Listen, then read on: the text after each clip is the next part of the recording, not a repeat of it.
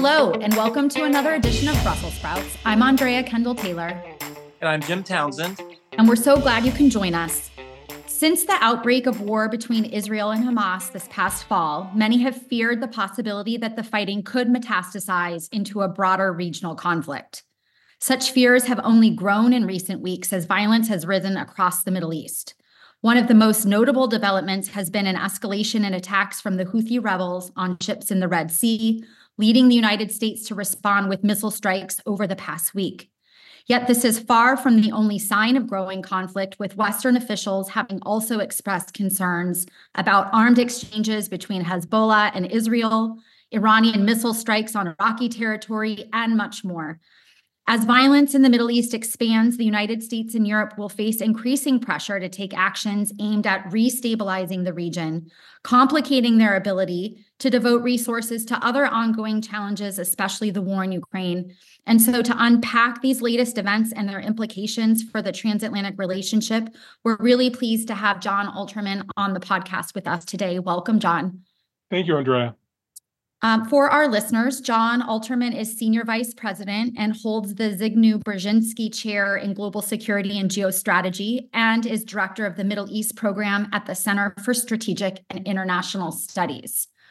Okay, Jon, as I was just telling you, we on Brussels Sprouts haven't covered what's going on in the Middle East, with the exception of one episode, kind of just in the aftermath of the October 7th attack. So there's a lot going on, but how would you set the stage and describe what's happened since October 7th? There's a lot that's happened.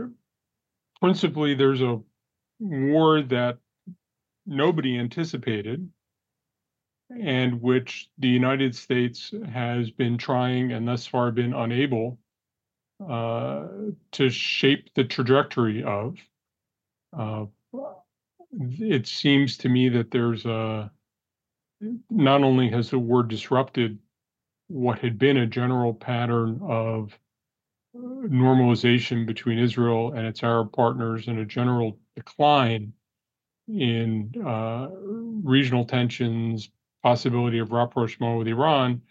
Now we see the Iranian-sponsored axis of resistance not only showing its face in a number of fronts in the region, but also winning over the global South and peeling much of the global South away from Western powers. American diplomacy has been active and visible, but not very consequential. It seemed to me that European diplomacy has been somewhat less visible, similarly inconsequential, if not even more so. And for all the people we're talking about how important China is in the region, and China's growing stakes in the region, China's growing weight in the region, I've been shocked that China's been really out of the game, despite the fact that the Houthi actions in the Red Sea, allegedly in support of the Palestinians, hurt Chinese trade with Europe and hurt Egypt, which is a country that relies on the Suez Canal for a large part of its foreign exchange, as a foreign exchange crisis, and is a country increasingly important to China. And yet China is completely inconsequential on the issue of the Houthis threatening trade, including Chinese trade in the Red Sea. So none of it's good. I think a lot of this is going to go on for a bit, for reasons we can discuss. And it's really a challenge not only for countries in the region, it's a real challenge for this sense of indispensability of the United States. And I think a challenge to the belief that if the United States and its European partners get together, there's almost nothing we can't do. And I haven't seen a lot of consequential action in that regard at all. Could you help us do some myth busting? Sure. It might be that these aren't myths. This is ground truth. But I just was wondering two things. One is, one of the things that we heard early on was that this happened. Gaza exploded, and Hamas went after Israel because they were trying to scuttle the talks between Saudi Arabia and Israel, the U.S., that's this rapprochement, and it was starting to get traction. And Hamas just said that, and this is the time we're going to do this. And they did it to undercut those talks. I felt that this had been long planned, and it was just coincident that it happened during this rapprochement talks, or in fact, was that really what sparked it off and surprised everyone? Was that Hamas did that? So that's number one. The second myth is people immediately said, well, this is Iran. This is Iran. Iran's behind this. Iran trained the Hamas. Iran planned this whole thing. Iran wanted to scuttle those talks. So Iran twisted the arms of Hamas, who were actually had their own little rapprochement going on with Israel. But Iran jumped in the middle of it and said, okay, Hamas, let's attack. And so those the myths, if you will, about the Iranians being involved and that this was to scuttle those talks, is that true, or elements are true, or have this been long in the planning? Hamas had reached the end of the road; they were ready to go, and it was just coincidental. So what's the scoop? So I would say, first of all, this took 2 years to plan. The Israeli-Saudi talks really started last spring, about 9 months ago. Right. This wasn't about the Iran-Saudi talk. This was about the Abraham Accords, which the Israel-Saudi talks grew out of. Right. But that's not Hamas's objection. Was not to Saudi and Israel talking. It was to the Emiratis, the Bahrainis, the Moroccans, and Israel's conviction that it could find its place in the region without addressing Palestinian issues at all. That's interesting. Yeah.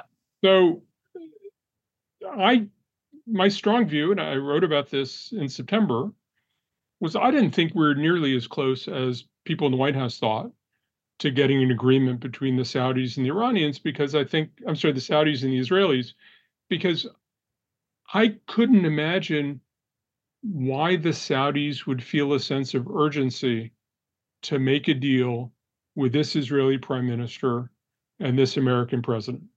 Yeah. I think they thought they would get a better deal with a future president, perhaps Trump, with a future Israeli prime minister. So let's keep this going along. Let's, as my democratic socialist children will sometimes talk about, let's shift the Overton window, right? Let's change people's sense of what is possible, but let's not conclude the deal. So I don't think we're on, as I said, and people involved in talks in the White House tell me I don't know what I'm talking about. But I believe, having been working with Saudis for 30 years, I know a little bit what I'm talking about. MBS believes he'll be in power for the next 40 years. And if this is one of the most consequential diplomatic steps you're ever going to take, why are you making it at this moment? And I thought the Saudis are going to drag this out a little bit. So I don't think this was about scuttling Saudi-Israeli rapprochement. It was about scuttling Arab-Israeli rapprochement. In terms of what the Iranians have been trying to do, I was just talking to a banker. I said the Iranians had a great Q4 because everybody's talking about Iran in the region. Their interest in Hamas is strategic and they're not making tactical directions. It's a strategic investment. They probably put in about $100 million a year, which, 2 or 3 times the budget of a think tank in Washington, and arguably more strategically consequential. It's a relatively modest investment. They talk in general terms about what they're trying to do. Iran loves the fact that they put a somewhat constrained set of resources into an axis of resistance in the Middle East, and everybody talks about Iranian power and influence in the Middle East. And just think, for the last quarter, everybody's been fighting. Everybody's been on the terms that Iran wants, and nobody's attacking Iran. They're doing really well. What a great return on investment. That's a great point. Well, could I ask just a quick follow-up? Andrea is being very gentle with me today. I'm not sure why. It must be the snow that is distracted all with those 3 World kids War at II home. books in the background of the Zoom call. Yeah. He's intimidated. Well, so as you mentioned, it's been going on for 2 years. The planning for this, which I think you're right. I think this isn't something that they did on the back of a napkin one night. So, given that, who drafted and exercised and gathered the stores of ammunition and all the cleverness that the Hamas used in those opening hours? Who put that all together? Was that all homegrown and exercised over the past 2 years? And so Iran wasn't in there, doing it all. It was really Hamas themselves that did it. That's number one. And then number two, another myth, if you will, was, oh my God, the Israelis, they were napping, they weren't watching it, they were distracted by Netanyahu, they didn't have enough people. This is da da da da da. So how did it happen that this was being planned for 2 years and the Israelis didn't even get a whiff? Or did they actually see it, the intel people? And it was really the political side in Tel Aviv that said, nah, you're smoking dope. This isn't going to happen. And it was like 9/11 in the sense that, the evidence was there. It just was not. It was not. It didn't reach the right people at the right time who drew the right conclusions. But in fact, the Israeli intel people knew it was there. The military did as well, but they were not getting the response from the political side that they should have. So 2 questions there. But they're related questions. I mean, they're 2 sides of the same coin. On the question of who planned this, yeah, I think Hamas operational security was obviously profoundly important. I can't imagine that they thought they could go blabbing about this in Beirut to whatever sort of star chamber group of bad guys were around, because I don't think they think the Israelis haven't penetrated that. They can't talk about it because they think the Israelis have penetrated that. I think Hamas spends its life convinced the Israelis have penetrated most of what they do. Hamas partly did whatever communication. They didn't do it over cell phones. They didn't do it over encrypted apps. They did it over radios, which the Israelis stopped listening to because they were convinced the radios weren't significant. So operational security was preeminent. I have not seen any of the intelligence, but my strong belief is that not only did Hamas not communicate about this with anybody outside of Gaza, they didn't communicate it to the political guys in Hamas who were playing catch up and who were surprised as anybody else. The Iranians were surprised as anybody else because the guys in Gaza were utterly convinced that keeping it secret in Gaza is hard enough. If you start blabbing about it with other people, the Israelis will penetrate it. And so I think there was part of the lessons learned from Hamas for decades has been operational security is supreme, and they were extraordinarily disciplined on operational security. What did the Israelis see? The Israelis reportedly saw some of this. There were some lower level Israelis, including a number of women doing military service in the South, who were concerned about some of this. But there's a certain arrogance that I think tends to suffuse some military organizations, and especially has suffused Israeli security assessments, that they're convinced their intelligence is good enough,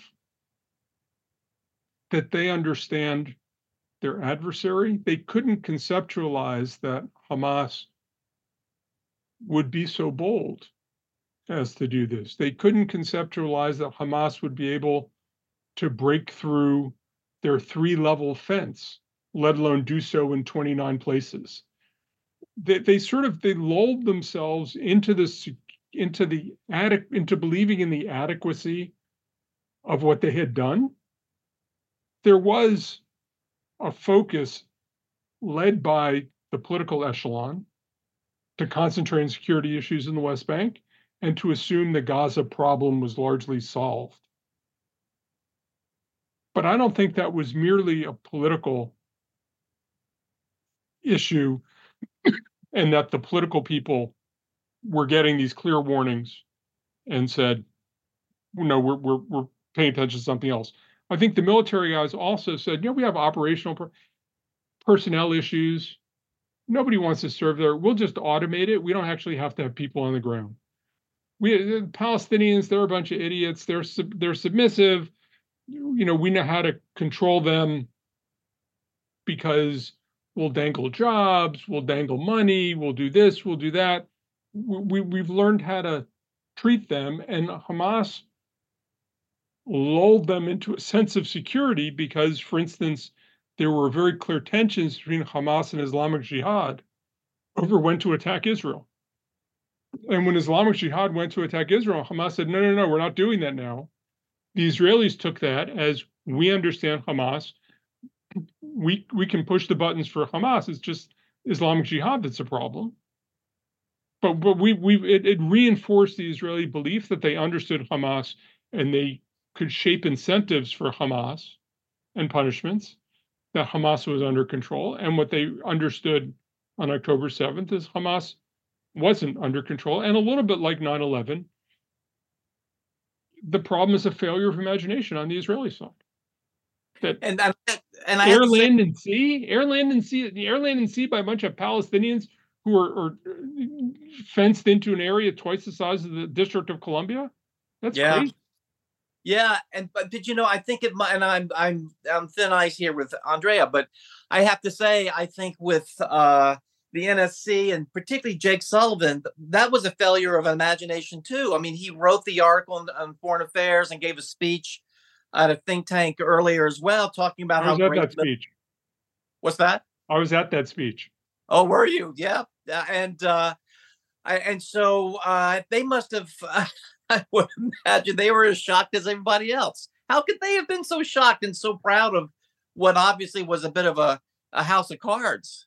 So, partly the U.S. intelligence community reportedly had contracted out a lot of the Hamas reporting to the Israelis, partly, right, for reasons of just resources. I think there was a sense on the U.S. side, on the Biden administration side, that there's no willingness on the Israeli side to move on Arab-Israeli peace issues. So why are you putting resources into understanding either the Palestinian or Israeli side if you don't have a prospect for moving it? Whether the U.S. should have invested more in the threat piece coming out of Gaza. Yeah. Does that affect the United States? I mean, it does now because of the way the strike played out and the way the U.S. is engaged in military operations throughout the Middle East. But in terms of Hamas isn't threatening Americans, I think bureaucratically it would have been hard in the United States to say, we have to invest in our own reporting in Gaza in a world of constrained resources. And we can't just rely on the Israelis in a world of constrained resources. Because why? Because, I think it starts to become a difficult bureaucratic argument to make. And as you know, you've been in the U.S. government long enough, bureaucratic arguments and budgets are half of what the U.S. government does. Yeah, and you're absolutely right. And I just sit here, and this is one of these great teaching moments when I teach my class. I'm going to have to raise this, where for all the right reasons that you say, we're going to outsource to Israel. We got to focus on other things that are more important, et cetera, et cetera. You do that, and then shit happens, as they say. And we end up with one of the greatest foreign policy crises for the Biden administration from a part of the world that they outsourced and thought wasn't really important. And then, let me, because it's not just the Middle East, though, right? So coming with the Biden administration, and I think we've talked about this before, the remit of the Russia people was to keep Russia quiet. The remit of the Middle East people was to keep the Middle East quiet. And here we are. So I guess John, to what extent do you think that this narrative of the United States only wanting to do China, pacing challenge, it's so important, it's all about China. To what extent do you think that created an environment that maybe was conducive to this, that we signaled to adversaries that we simply care less about these other regions? And we blinded ourselves. We said, oh, well, we're going to focus on China and put our resources on China. And we willfully neglected other parts of the world that came back and said, not so fast. So let me give you another take, which is we spent 20 years fighting wars in the Middle East. And, as the Indian Minister of External Affairs says, the United States spent 20 years fighting and not winning in the Middle East, and China spent 20 years winning and not fighting in the Middle East. And Jake Sullivan comes in and says, we're going to start doing all the elements of statecraft. And we're going to start talking more about trade and development and economics. And we're going to have a more holistic approach to the region. Every problem in the region doesn't have military solutions. Right. And I think, well, the consensus in the Middle East had been that the United States was disengaging because its military presence was diminished. I think what was actually happening was there was an effort to rebalance military and diplomatic and economic instruments. I think that's what Jake Sullivan was talking about when he started talking about how these things were generally going in a more positive direction, and it's hard to do stuff. I think that the administration was serious about trying to get back to some sort of understanding and modus vivendi for Iran, which would involve something other than military threats and just ratcheting up sanctions that go one way. I think they felt that they had reached a much more constructive relationship with the Saudis. We have a very robust relationship with Jordan. Lebanon's in a hard place, but we were, trying to get the Lebanese to do the right thing. So I think they thought they were doing statecraft broadly. And, the thing that would get the White House excited was talking about, Build Back Better world as it applied to the Middle East. And, there's something in the Jake Sullivan speech too about this, corridor that was India and the Gulf that went to Israel, and I think a whole lot. So I don't think they were being irresponsible in neglecting the Middle East. I think they were trying to take a less military approach to the Middle East, and the reality is the Middle East is a militarized place where military stuff matters. The problem I think they have now is an old problem of how do you blend military and diplomatic instruments of power, because ultimately most of what you need doesn't have a clear point of military victory. It's getting people to make political decisions where they're taking the military calculus into account. And how we deal, for example, with shaping Israeli behavior, how we shape Arab behavior. This is where the real challenge for the Biden administration is, and it's made much more difficult by the fact that nobody knows if the president's going to be around in a year. And there's a strong instinct on the Israeli side, I think, among the current government to try to drag the war out to preserve Netanyahu's political future and to avoid the reckoning that will come over some of the intelligence questions and strategic misjudgments we talked about earlier. There's a sense that if there's going to be some hard compromises made, wouldn't you rather deal with the Trump administration rather than Biden administration? So I think the Israelis are inclined to hold back. I think President Biden looks at Benjamin Netanyahu and says, well, he might be the prime minister I have to deal with, but I could also deal with somebody like Benny Dagan. I could be dealing with somebody like Yair Lapid. Is there a way to to maybe galvanize some other kind of politics in Israel. And if he has a chance at influencing Israeli politics, when do you play that card? And how do you play it? And I think that's one of the big considerations there. And then you have Mahmoud Abbas as the Palestinian president, staying in office 14 years after his term expired. He's 88. He has 10% approval ratings, which make every politician except Benjamin Netanyahu jealous. If everybody understands that part of this has to be having a political horizon for Palestinians, but you have a complete absence of Palestinian leadership and no obvious successor and no obvious lines under which a succession battle would unfold. And I think what that leads you to is you ultimately are going to need Arab governments to be the guarantor for Palestinians. So how do you line up the Arab governments, the Saudis, the Emiratis, the Qataris, the Jordanians, the Egyptians, to move things in the direction you want? What are they going to ask for? How do you give them the confidence? That's, I think, and ultimately, again, there are all sorts of military, short-term military tasks and short-term military decisions. Can you use supply issues to influence the way the Israelis engage? We certainly have given them advice. We've sent people over to talk to the Israelis about thinking about strategic intent and all those things. But how do you use all those tools to ultimately get people to make political decisions that get us past this? Because getting us past this, I don't think you can ever completely eradicate Hamas from Gaza. Yeah.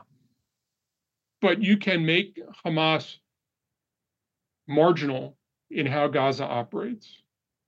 You can get Israelis to believe that it's good enough. You can get Arabs to believe that there's enough of a future. You can get Palestinians to believe there's some alternative, some progress. That's all politics. And you have to use the military instruments to set up the politics. And the politics are tough, and they involve democratic states and undemocratic states. And I guarantee you the undemocratic states are not going to be interested in creating a democracy in Palestine. And there are some development folks who say we absolutely shouldn't be interested in getting a democracy in Palestine either, because that's not going to be any. So this is all super complicated. It takes a long time. And our elections make it really hard for a president who is, I don't know, would you say 50-50 or not, but it's really hard when the president is not in a dominating position and has an expiration date or a potential expiration date to move everybody's politics in the right direction. Yeah. Sometimes talking to you, Jon, makes me feel at least slightly better about the problems that we deal with in Eurasia. With Russia, Ukraine. It's really daunting. And your point about the president and, not knowing whether Biden's going to be around and getting a better deal under Trump, it's obviously a similar dynamic from Putin's perspective. He would have no incentive to end the war there. So basically, in the transatlantic community, we're looking at a 2024 where there's basically every incentive of these leaders to drag wars out.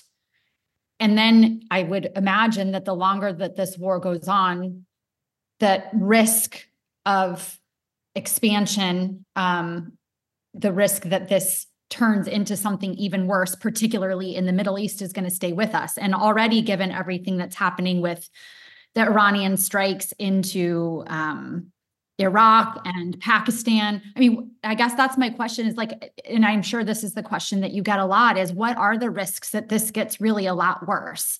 And if you could talk a little bit, I'm especially interested in what Iran is doing at the moment and how it's viewing this current moment. As you said, it's been a good quarter for Iran, but except for that suicide bombing, right, a couple of weeks ago, exactly, which was not good, right, and which I think helps explain what they were doing with Pakistan. But from an Iranian perspective, they're playing a long game, and the fact that everybody's talking about them is good. The fact that everybody's talking about their proxies and clients is really good. I think their goal is to get the United States out of the Middle East, and the Iraqis are talking about this much more now than they were talking about it 2 weeks ago. So I think, from their perspective, this is all going in a good direction. there's a broader issue. I think that the Chinese have come to see this principally as, let's get the global South really alienated from the United States and U.S. leadership. Let's show the U.S. to be feckless and ineffectual. And the Russians, yeah, similar. Yeah, no, and I think that this is, sort of all going in that direction. I think from an Iranian perspective, because so many of the trends are so positive from an Iranian viewpoint, you don't want to escalate. I mean, the ball is coming to them. So why would you move? The ball's coming to them. It's exactly what they were hoping for in the world. This whole sort of rules-based international order seems to be collapsing. Everybody's talking about the hypocrisy of the United States, the images that everybody's seeing throughout the developing world, not so much in the United States, although some in the United States, but certainly there's no diversity in the images that much of the world is seeing from this conflict. And it's making people say, how can the United States stand by and encourage this and supply weapons for it? And so I think from an Iranian perspective, from a Chinese perspective, from a Russian perspective, this is all going pretty well. And I think that the Biden team is hard pressed to navigate between U.S. politics, Israeli politics, global public opinion. It's a mess.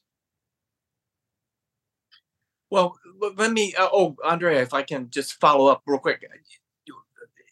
As we look at the theater of operations now from a U.S. military perspective, we're looking at naval ships, in the Red Sea. We're looking at our forces in Syria and in Iraq being shelled or missiles fired, rockets fired at them.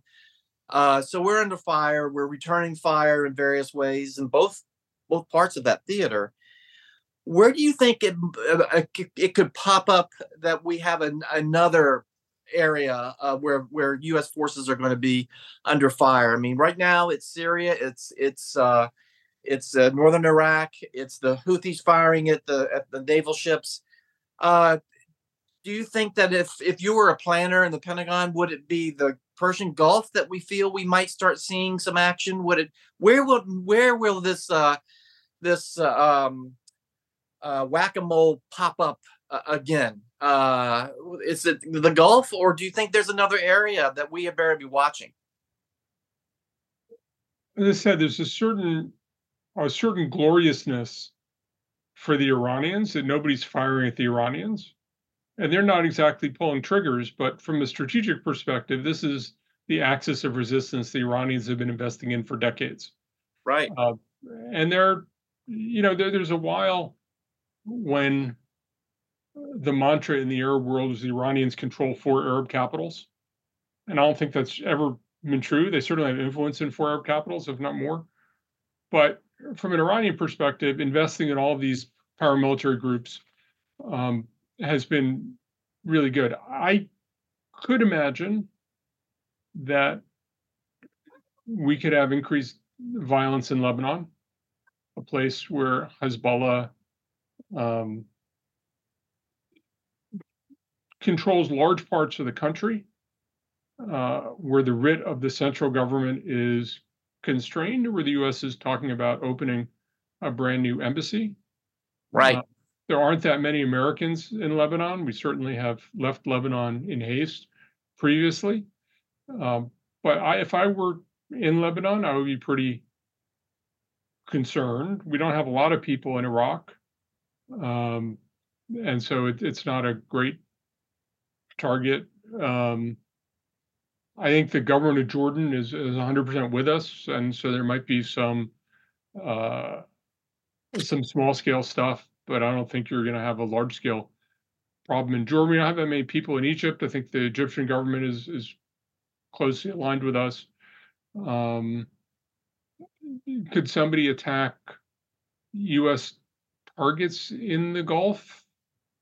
We have a fair amount of infrastructure in places like the UAE, but the UAE also has a fairly comprehensive domestic intelligence network. So I think that becomes a hard target. Maybe Kuwait, I would be worried about, where I think the domestic intelligence is less robust, and you still have a large American presence, partly for historical reasons. I don't think the Iranians are interested in getting drawn into something symmetrical. I think the Iranians, somebody from the intelligence community, retired, put it, I think, perfectly. The Iranians want things that are attributable but deniable. Yeah.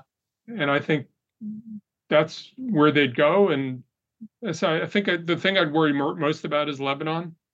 I think I would be concerned in the Emirates. I think I'd be pretty concerned in Kuwait. I don't know enough about how we operate in Bahrain to know if that's something I should worry about or not. But we clearly have, a big naval base in Bahrain. I don't, and and the Iranians have penetrated into Bahrain and have some influence there, and occasionally in their giddier moments refer to it as the 13th province. Quick question. I know we're nearing the end, and then I'll maybe ask you to get out your crystal ball right at the end. But to what extent do you think Iran has been in any way emboldened by its deepening relationship with Russia? Do you think that play a zero role? Is it consequential in any way from Tehran's perspective? I mean, because the one thing I'm watching closely is kind of this coalescing, I'll call it the axis of upheaval, but the Russia, Iran, North Korea, China. And I wonder how consequential it is from Iran's perspective that it's got this deepening relationship and it's watching kind of this deepening cooperation amongst a lot of these like-minded countries. So my take is that at base, the Iranians have a lot of self-pity for how isolated they are in the world and how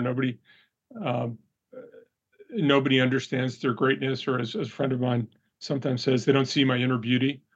I think the Iranians think a lot about that, and I think the fact that they have a growing relationship with Russia, makes them feel better that somebody does see their inner beauty. The Chinese, for all the robustness of the Chinese-Iranian relationship, China represents about a third of all of Iranian trade, and Iran represents less than 1% of Chinese trade, and the Chinese never let the Iranians forget it.